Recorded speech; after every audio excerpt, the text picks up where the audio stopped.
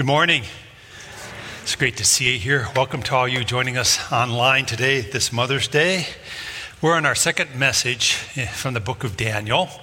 And as we opened up the book of Daniel last week, we saw a couple things transpire that were life-changing for Daniel and friends. First of all, Judah's defeated and carried off into captivity. And Daniel and some of his friends are deported to Babylon. And these major changes in their life were just earth-shaking for them. And these young Hebrew men go through some faith tests right off the get-go. First of all, they experience this faith test of isolation. They're taken from everything they know, from family, from parents, from the temple, from their form of worship, and they're cast into this totally different culture. And the gods were strange, and the culture was strange. And I'm convinced they felt very isolated. And then they experienced this indoctrination of the Babylonians. The Babylonians were masterful in assimilation, and the way they did that was they basically took the best of the best from the enemies that they defeated, and they would put them through training, through their learning of their literature, learning of their language. And what they're trying to do is create loyal Chaldeans from their enemies. And so Daniel and friends had to resist this indoctrinational kind of effort that was being put forth to them. And then they experienced compromise too. They were being asked to compromise. The Babylonians set before them this great feast, all this food. Trouble was, it was unclean to the Hebrews. And for them to eat it would be a point of defilement. And so right away we see they're at this really awkward position. Do we defile ourselves, or what do we do here? And then lastly, the last faith test that we looked at last week was this idea of confusion. The Babylonians renamed them, trying to get them to give up their allegiance to Yahweh, the God of Israel, and to adopt the gods of the Babylonians. And so every time Daniel was referred to, it wasn't by his given name, it was by his Babylonian name. And it would just be this kind of confusion that was put forth towards them in order to try to change them. And so they really need to have their identity established in the Lord in order to stand fast against such kind of confusion. And this catches us up to where we're going to start this day. So it's Mother's Day, right? Happy Mother's Day to all you moms. And we're grateful for the women of Grace Point and everything that you bring to our body here.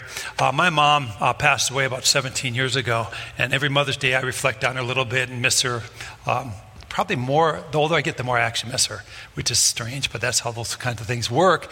My mom came from a large family, 9 children. My dad came from a family of 13. So anyway, they both came from large families. So when we had a family of 6, we're kind of toning it down a little bit. But she had 7 sisters. And she's one of them. 2 brothers and 7 sisters were in that family. And whenever my mom would get together with her sisters, man, they would laugh. It was ridiculous. They just laugh and laugh and laugh and laugh and laugh. And my memory of them and the family gatherings was just this laughter, and enjoyment of each other. And it's good. I kind of miss that. I kind of miss that from my extended family.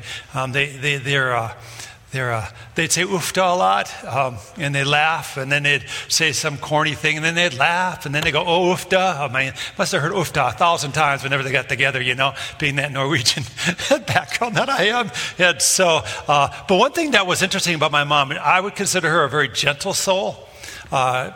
She didn't raise her voice a lot. She was a very quiet, kind of unassuming personality.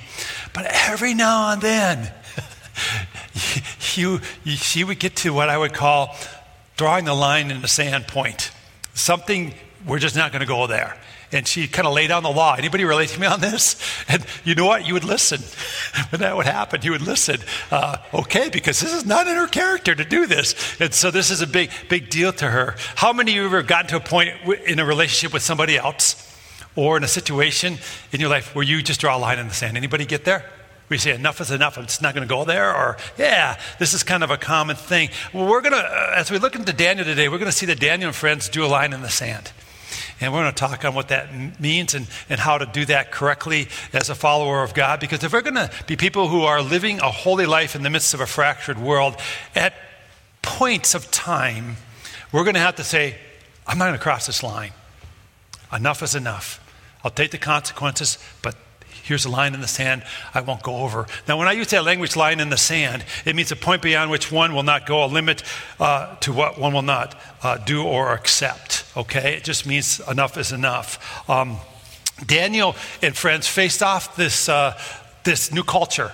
The new culture was trying to, indoctrinate them. They were isolated. The new culture was trying to get them to compromise their beliefs. And if nothing else, they were experiencing a whole bunch of confusion. And they get to this matter of food. We're going to read about it today. And they just go, enough. And it wasn't that the food was the issue so much as the food was representative of everything that was going on. And that became the line in the sand that they drew. So at times, here, friends, a line in the sand must be drawn no matter what the consequences, okay? And when you draw a line in the sand, you got to have some considerations. You got to take this to heart. What values, needs, expectations are being challenged in your life? And I'm going to say this. It can't be just about you. It's got to be about God and his values and his expectations. Those things have to become things that are being asked to be violated before we take this approach. Another consideration, if you're going to draw a line in the sand, is this. In what way did you draw the line in the sand? How are you doing that in your life? Is it by what you say? Is it by something you won't do? By something you will do? When you're going to do something like draw a line in the sand, then how are you going to do that? And how are you going to maintain that kind of conviction in your life? And lastly, how might you describe the impact on you and others of drawing that line in the sand? You always affect those around you, right? You always do.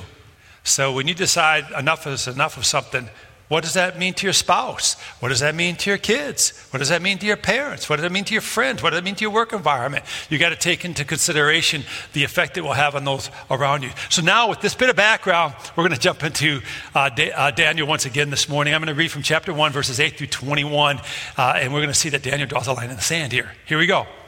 But Daniel resolved, that's just a really nice way of saying he drew a line in the sand, not to defile himself with the royal food and wine. And he asked the chief official for permission not to defile himself this way. Now God had caused the official to show favor and compassion to Daniel. But the official told Daniel, I am afraid of my lord the king, who has assigned you your food and drink. Why should he see you looking worse than the other young men your age? The king would then have my head because of you. Daniel then said to the guard, whom the chief official had appointed over Daniel, Hananiah, Mishael, and Azariah, please test your servants for 10 days. Give us nothing but vegetables to eat and water to drink. Then compare our appearance with that of the young men who eat the royal food, and treat your servants in accordance with what you see. So he agreed to this and tested them for 10 days. At the end of the 10 days, they looked healthier and better nourished than any of the young men who ate the royal food. So the guard took away their choice food and the wine they were to drink and gave them vegetables instead. So their victory was they got to eat vegetables. Are you hearing this? I mean, that can't be what they were just after. I just want you to hold that in mind. I'm pretty much a vegetarian now because of some things that have happened to me. I really like cake. Anybody there with me? And there's some things I don't eat right now that I look at them and go, I would really love to eat that. It's just not good for me. So I can't believe that vegetables is just the reward here. Just hang on to that thought. So to these 4 young men, God gave knowledge and understanding of all kinds of literature and learning. And Daniel could understand visions and dreams of all kinds. That's the reward. We'll get to it. That's the reward. Do you hear that? These guys were smart and they got heavenly wisdom. But at any rate, at the end of the time set by the king to bring them into his service, the chief official presented them to Nebuchadnezzar. The king talked with them and he found none equal to Daniel, Hananiah, Mishael, and Azariah. So they entered the king's service. In every matter of wisdom and understanding about which the king questioned them, he found them 10 times better than all the magicians and enchanters in his whole kingdom. And Daniel remained there until the first year of King Cyrus, of Persia, by the way. At any rate, here we go. There are a plethora of relational dynamics taking place in the story of Daniel. I'm going to unpackage that for you just a bit this morning as the message unfolds. But you got to remember, what we're seeing here is a biblical example of a man dedicated to living holy in the midst of a fractured world. He models this for us really well, and there's all kinds of relational dynamics that will take place when you desire to do this as a follower of God that you got to understand. And so I'm going to unpackage this a little bit for us this morning. I want to begin with this first point about what it meant that Daniel drew a line in the sand. So Daniel resolved not to defile himself. In other words, what Daniel was doing here is he's saying, I'm staying true to my convictions. I'm staying true to my beliefs in God. I am resolving to stand fast in my God. I'm staying true to my identity, to who I am, okay? That's what he was doing. That's the first relationship that we see here that takes place, is Daniel said, I got to stay true to who I am in God. I desire to live a holy life, God, even in the midst of this place that's so unholy. I want to live a holy life. That was his motive. If you wanted to draw a line in the sand, listen, your motive has to be something beyond reacting or irritation. Your motive needs to be one of, I want to live holy before you, God. I want to do right before you. That has to be the motive behind drawing a line in the sand. Something where you say, I won't go beyond this. I just won't do it. Now, here's the challenge. What are the issues that demand this kind of resolve? If you fight everyone on everything, that's just being contrary and ornery. That's not being a person of conviction. That's being a person that's combative. And have you ever been around a combative person? Everything's a fight. It's exhausting. Behind Daniel's resolve is these faith tests that he's been experiencing of isolation and indoctrination and compromise and confusion. And basically the food became a symbol. It became a representation of saying, no, I'm not going to succumb to this Babylonian influence. I will not do that. And the food just became a means to an end. It wasn't the end. It was a means to the end. It became an opportunity to stand their ground. And I want to talk about this point a bit because I think it's really important. If we're going to be people of God who live a holy life in the midst of a fractured world, a broken world, then we got to understand, what does it mean to draw a line in the sand sometimes? What does that look like? Because if we don't do this really well, it's bad for us and it's bad witness to the world that we're trying to influence for the cause of Christ. It's a difficult and tough situation to know how to draw a line in the sand. But hear this perspective. Every now and then when I'm feeling like I have it tough, I read Fox's Book of Martyrs. And I read about all these old saints. I probably need to do that again because lately I've been kind of cranky. You ever just get cranky? And I read about all these saints who stood for their faith at insurmountable odds. And most of them gave their life standing for their faith. Sometimes when you draw the line in the sand, my friend, you die. That's the outcome. Right? We have to be that convictional on some of these things. That sometimes the outcome isn't as great of an outcome that Daniel experienced here. Sometimes the outcome is kind of tough. So you just got to have that perspective.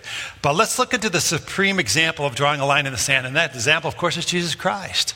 And Jesus Christ, we're told in John 5:19 that he only did what he saw the Father do. So that was his line in the sand. I'm only going to do what I see my Heavenly Father do. That's what Christ lived by. And so Christ is baptized by John, right? In Acts chapter 10:38. And the power comes on him from on high. And just 12 days later, we find him going to the temple. And what's at the temple? A bunch of money changers, a bunch of guys selling stuff, in the temple court. And Jesus, full of righteous anger, throws them out. So get out of here. You're making this into a den of thieves. My Father's house will be called the house of prayer. What's going on? He's abiding in his Father's will. He's doing what his Father wants him to do. He's in this harmony with God. And that, my beloved, is this line in the sand moment, right? He says, we can't go here. My house will be called the house of God. Your line drawn in the sand has to have this kind of understanding. It's got to be of the person of the Holy Spirit. It's got to be in accordance with God's word. And it's got to be motivated by making God known and his ways exalted. All right? It can't be just a reaction that you're tired or something. or can't be that. Sometimes we do that. We draw a line in the sand because someone's annoying to us. Okay, whatever. But that's not biblically what it means to live a holy life. That's just drawing a line in the sand because you're annoyed with somebody, okay? That's not what we're talking about. And we often think of drawing a line in the sand as only something like that limits us from a certain kind of activity.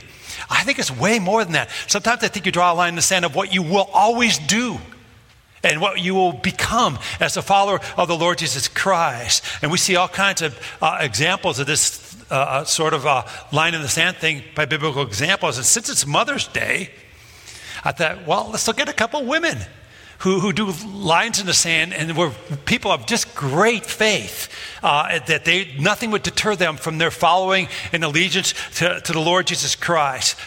I'm going to begin with the woman with the issue of blood. In Mark chapter 5, you can read about her story. But I know she had heard of Jesus healing folks, and she thought, if I can just touch his robe, if I can just touch the corner of his robe. In Jewish culture, oftentimes the corner of the robe would have a tassel, and that would represent the authority of that person. And a lot of scholars think she wanted to just touch that tassel. What she was saying is, I'm going to put myself under your authority. I'm going to put myself under your healing, Lord Jesus. And she was determined to be healed. And she wasn't deterred by the crowd. She wasn't deterred by her physical weakness. She wasn't deterred by what others think. She was determined. She was all in. I want to get healed. And that was her line in the sand. Nothing's going to stop me from getting healed here by the Lord Jesus Christ. And she is going to touch Jesus. And she touched him. And she was what? Healed. That's a line in the sand. We may not think of it that way, but that's what that is. I'm going to have great faith in Christ. I'm going to follow him no matter what anybody thinks, no matter what it means. I'm going to follow him with everything I got. I'm all in. That's a line in the sand. With the same kind of steadfast faith, the woman of Canaan in Matthew chapter 15 received her own miracle. The line in the sand was she wanted her daughter healed. She wanted her daughter healed no matter what. And she wasn't going to leave until she got a word from Jesus that her daughter was healed. But initially, Jesus just ignored her, and so did the disciples. And then when she kind of got his attention, he goes, why would I give food to the dogs? That's not complimentary. I mean, that's not being very, giving her a compliment here or something. It's terrible, She was not deterred. He says, yeah, but even the dogs eat crumbs under the table. What an answer of humility and great faith she shows there. And she says, I'm not leaving, Lord, until you do something here. And he says, woman, your faith is great. She's healed. Go. See, that's drawing a line in the sand, isn't it? Resolving to be a person of faith no matter what. And these two women of the Bible just demonstrate that, exponentially. They just demonstrate it. So here's what we're going to do on this very first point, because I think this is super important. I put together just a little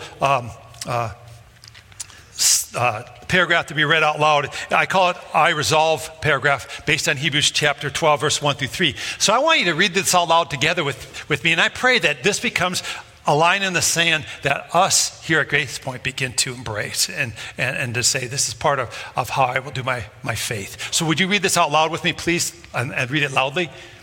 I resolve that since I am surrounded by a great cloud of witnesses, I will throw off all that hinders and the sin that so easily entangles, and run the race you have for me with perseverance. I will fix my eyes on you, Jesus, the author and perfecter of my faith. For the joy set before you, you endured the cross, scorning its shame, and you now sit at the Father's right hand.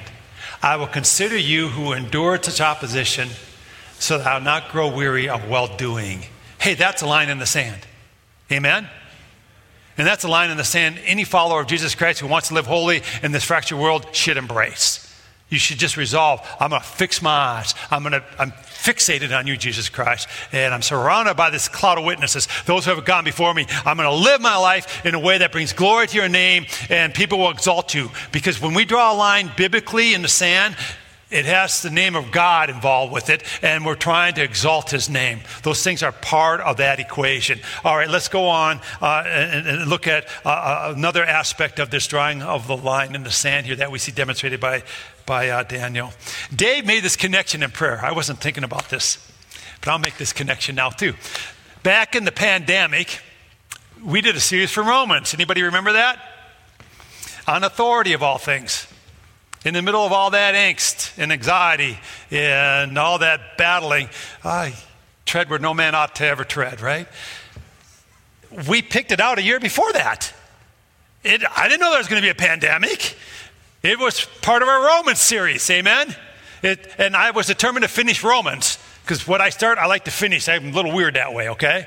And so I'm in the middle of this pandemic with all of you, and I'm thinking, we're going to talk about how we should submit to our authorities. This is going to go over great, church. It's going to be a nice unifying moment for us. Well, guess what? We're right back to it again here in Daniel, the exact same topic matter. And so if we didn't get in round 1 or 2 or 3, here we go, round 4 on this, I guess. This is important stuff to get because God's ways are not man's ways. And so I want you to hear this point. It's interesting. Daniel made an appeal to his authority. Daniel made an appeal to his authority. And so he had this conviction, he had this resolve, this line in the sand.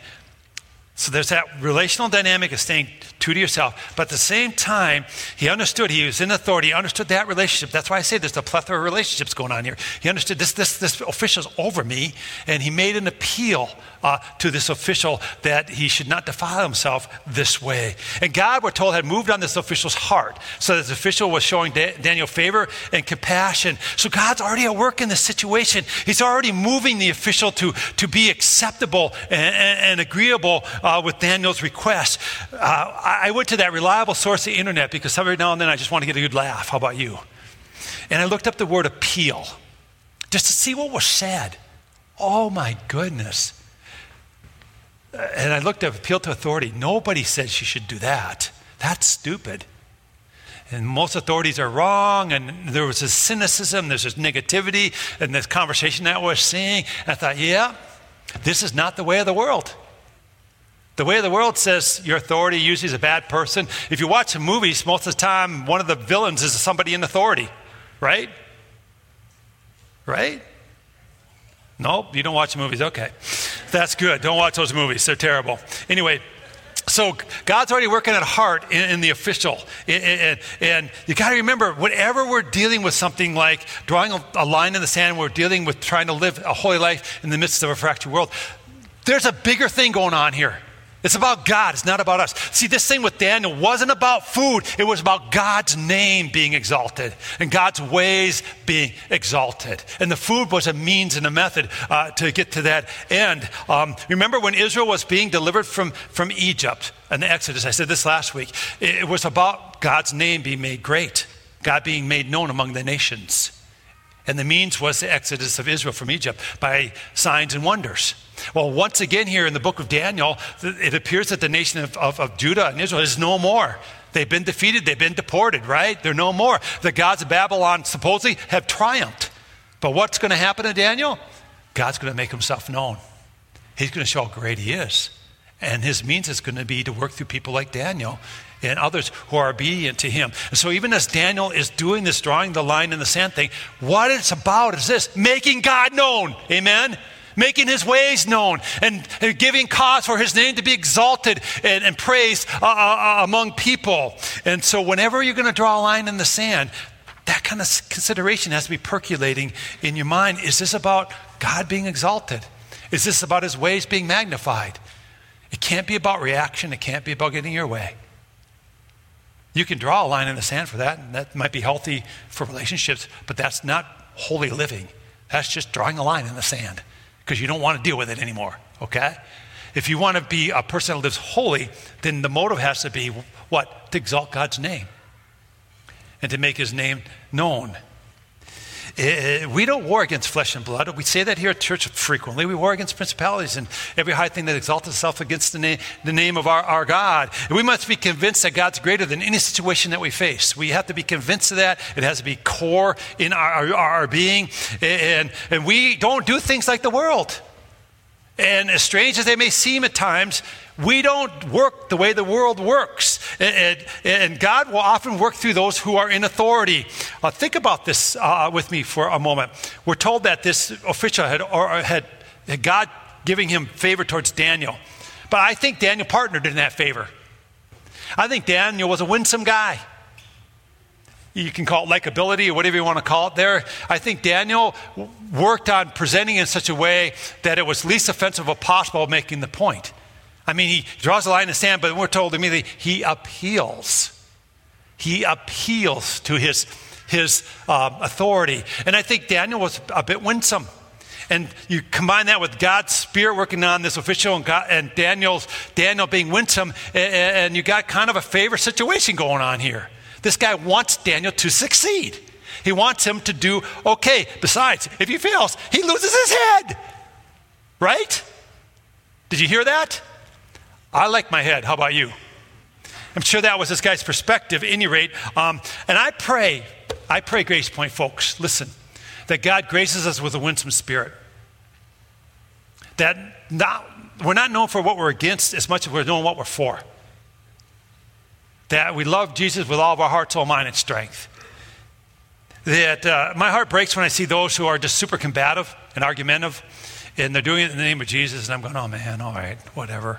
I don't know if this is going to work. It usually doesn't work. You know, the old saying, you get more flies with honey than vinegar is probably true. I hate to use those little sayings like that, but it is true to some measure. And so we got to make sure that we have the heart of Daniel when we're doing some of our convictional standing in our culture, and that is that we are willing to see that God's greater than the situation, that he often will work in ways that we can't imagine, and sometimes he'll work through the most strange people in our lives if we will have the faith and allow it to happen. I think that's really important. Number 3 here, if you're taking notes, Daniel empathized with this authority. Not only did he appeal to this authority, he actually empathized with this authority. When Daniel asked to eat vegetables, he was asking his authority, you take a risk with me, because if it doesn't work, you can be in big trouble with the king, your Lord. And so this official was being asked to take a chance along with Daniel. But Daniel had a plan. Now, we'll get to that in a moment, but there's a plethora of relational dynamics. I just love this about this story. First of all, you have Daniel here saying true to himself. Oftentimes, that's where drawing a line in the sand begins, is we're saying true to ourselves and some conviction that we have in the Lord Jesus Christ. But then Daniel had the wherewithal to understand the relationship he had with this official. And he wasn't combative, he was cooperative, and he made an appeal with this guy. And then not only that, but I think Daniel actually listened to him. He actually listened to the guy in authority over him when he said, hey, if this doesn't go well, I lose my head. You're asking me to put it online for you. Why should I do that? And I think Daniel empathized with him. So what Daniel, I think, was realizing that is that God's name was going to be made known by this trial, and everything done was being in preparation for God to move in a way that would make his name known and his power great. And so I think he had that sense. Now, the person who desires to live in a holy life in a fractured world got to realize that above all else, what matters is obedience to God and his ways, that God should be exalted no matter what's going on, and that God is bigger than whatever seems so large in our lives. Some of you wear glasses, don't you? I wear these things. I absolutely hate them. I mean, they're nice to see. They're super uncomfortable and they're super annoying.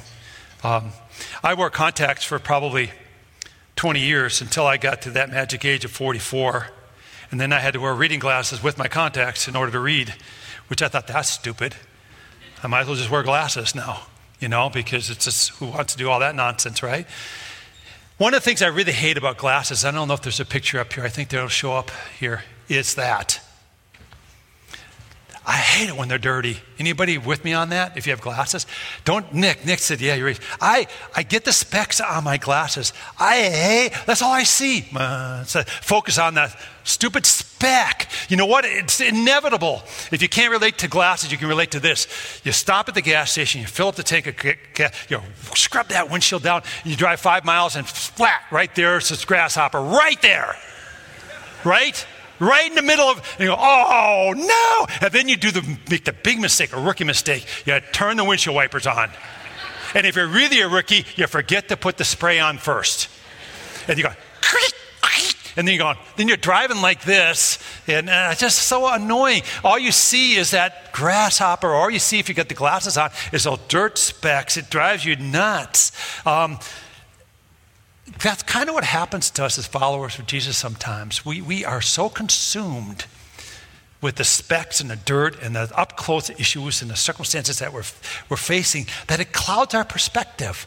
We don't see what God's up to. We don't see what he wants to accomplish. We don't see the big picture because we're so busy being distracted by these annoyingly close-up, tough situations sometimes. And what we have to purposely do as followers of Jesus, and I think Daniel was masterful at this, is we have to see beyond the circumstance to see what God wants to do.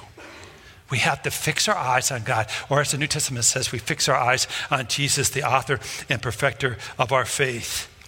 And it brings all these other circumstances into their proper perspective. So see, this thing with Daniel wasn't just about the food. If we think it's about the food, then we think the victory is vegetables, and that's terrible. But the victory was what God did in the lives of Daniel and his friends, because they were resolving not to be defiled.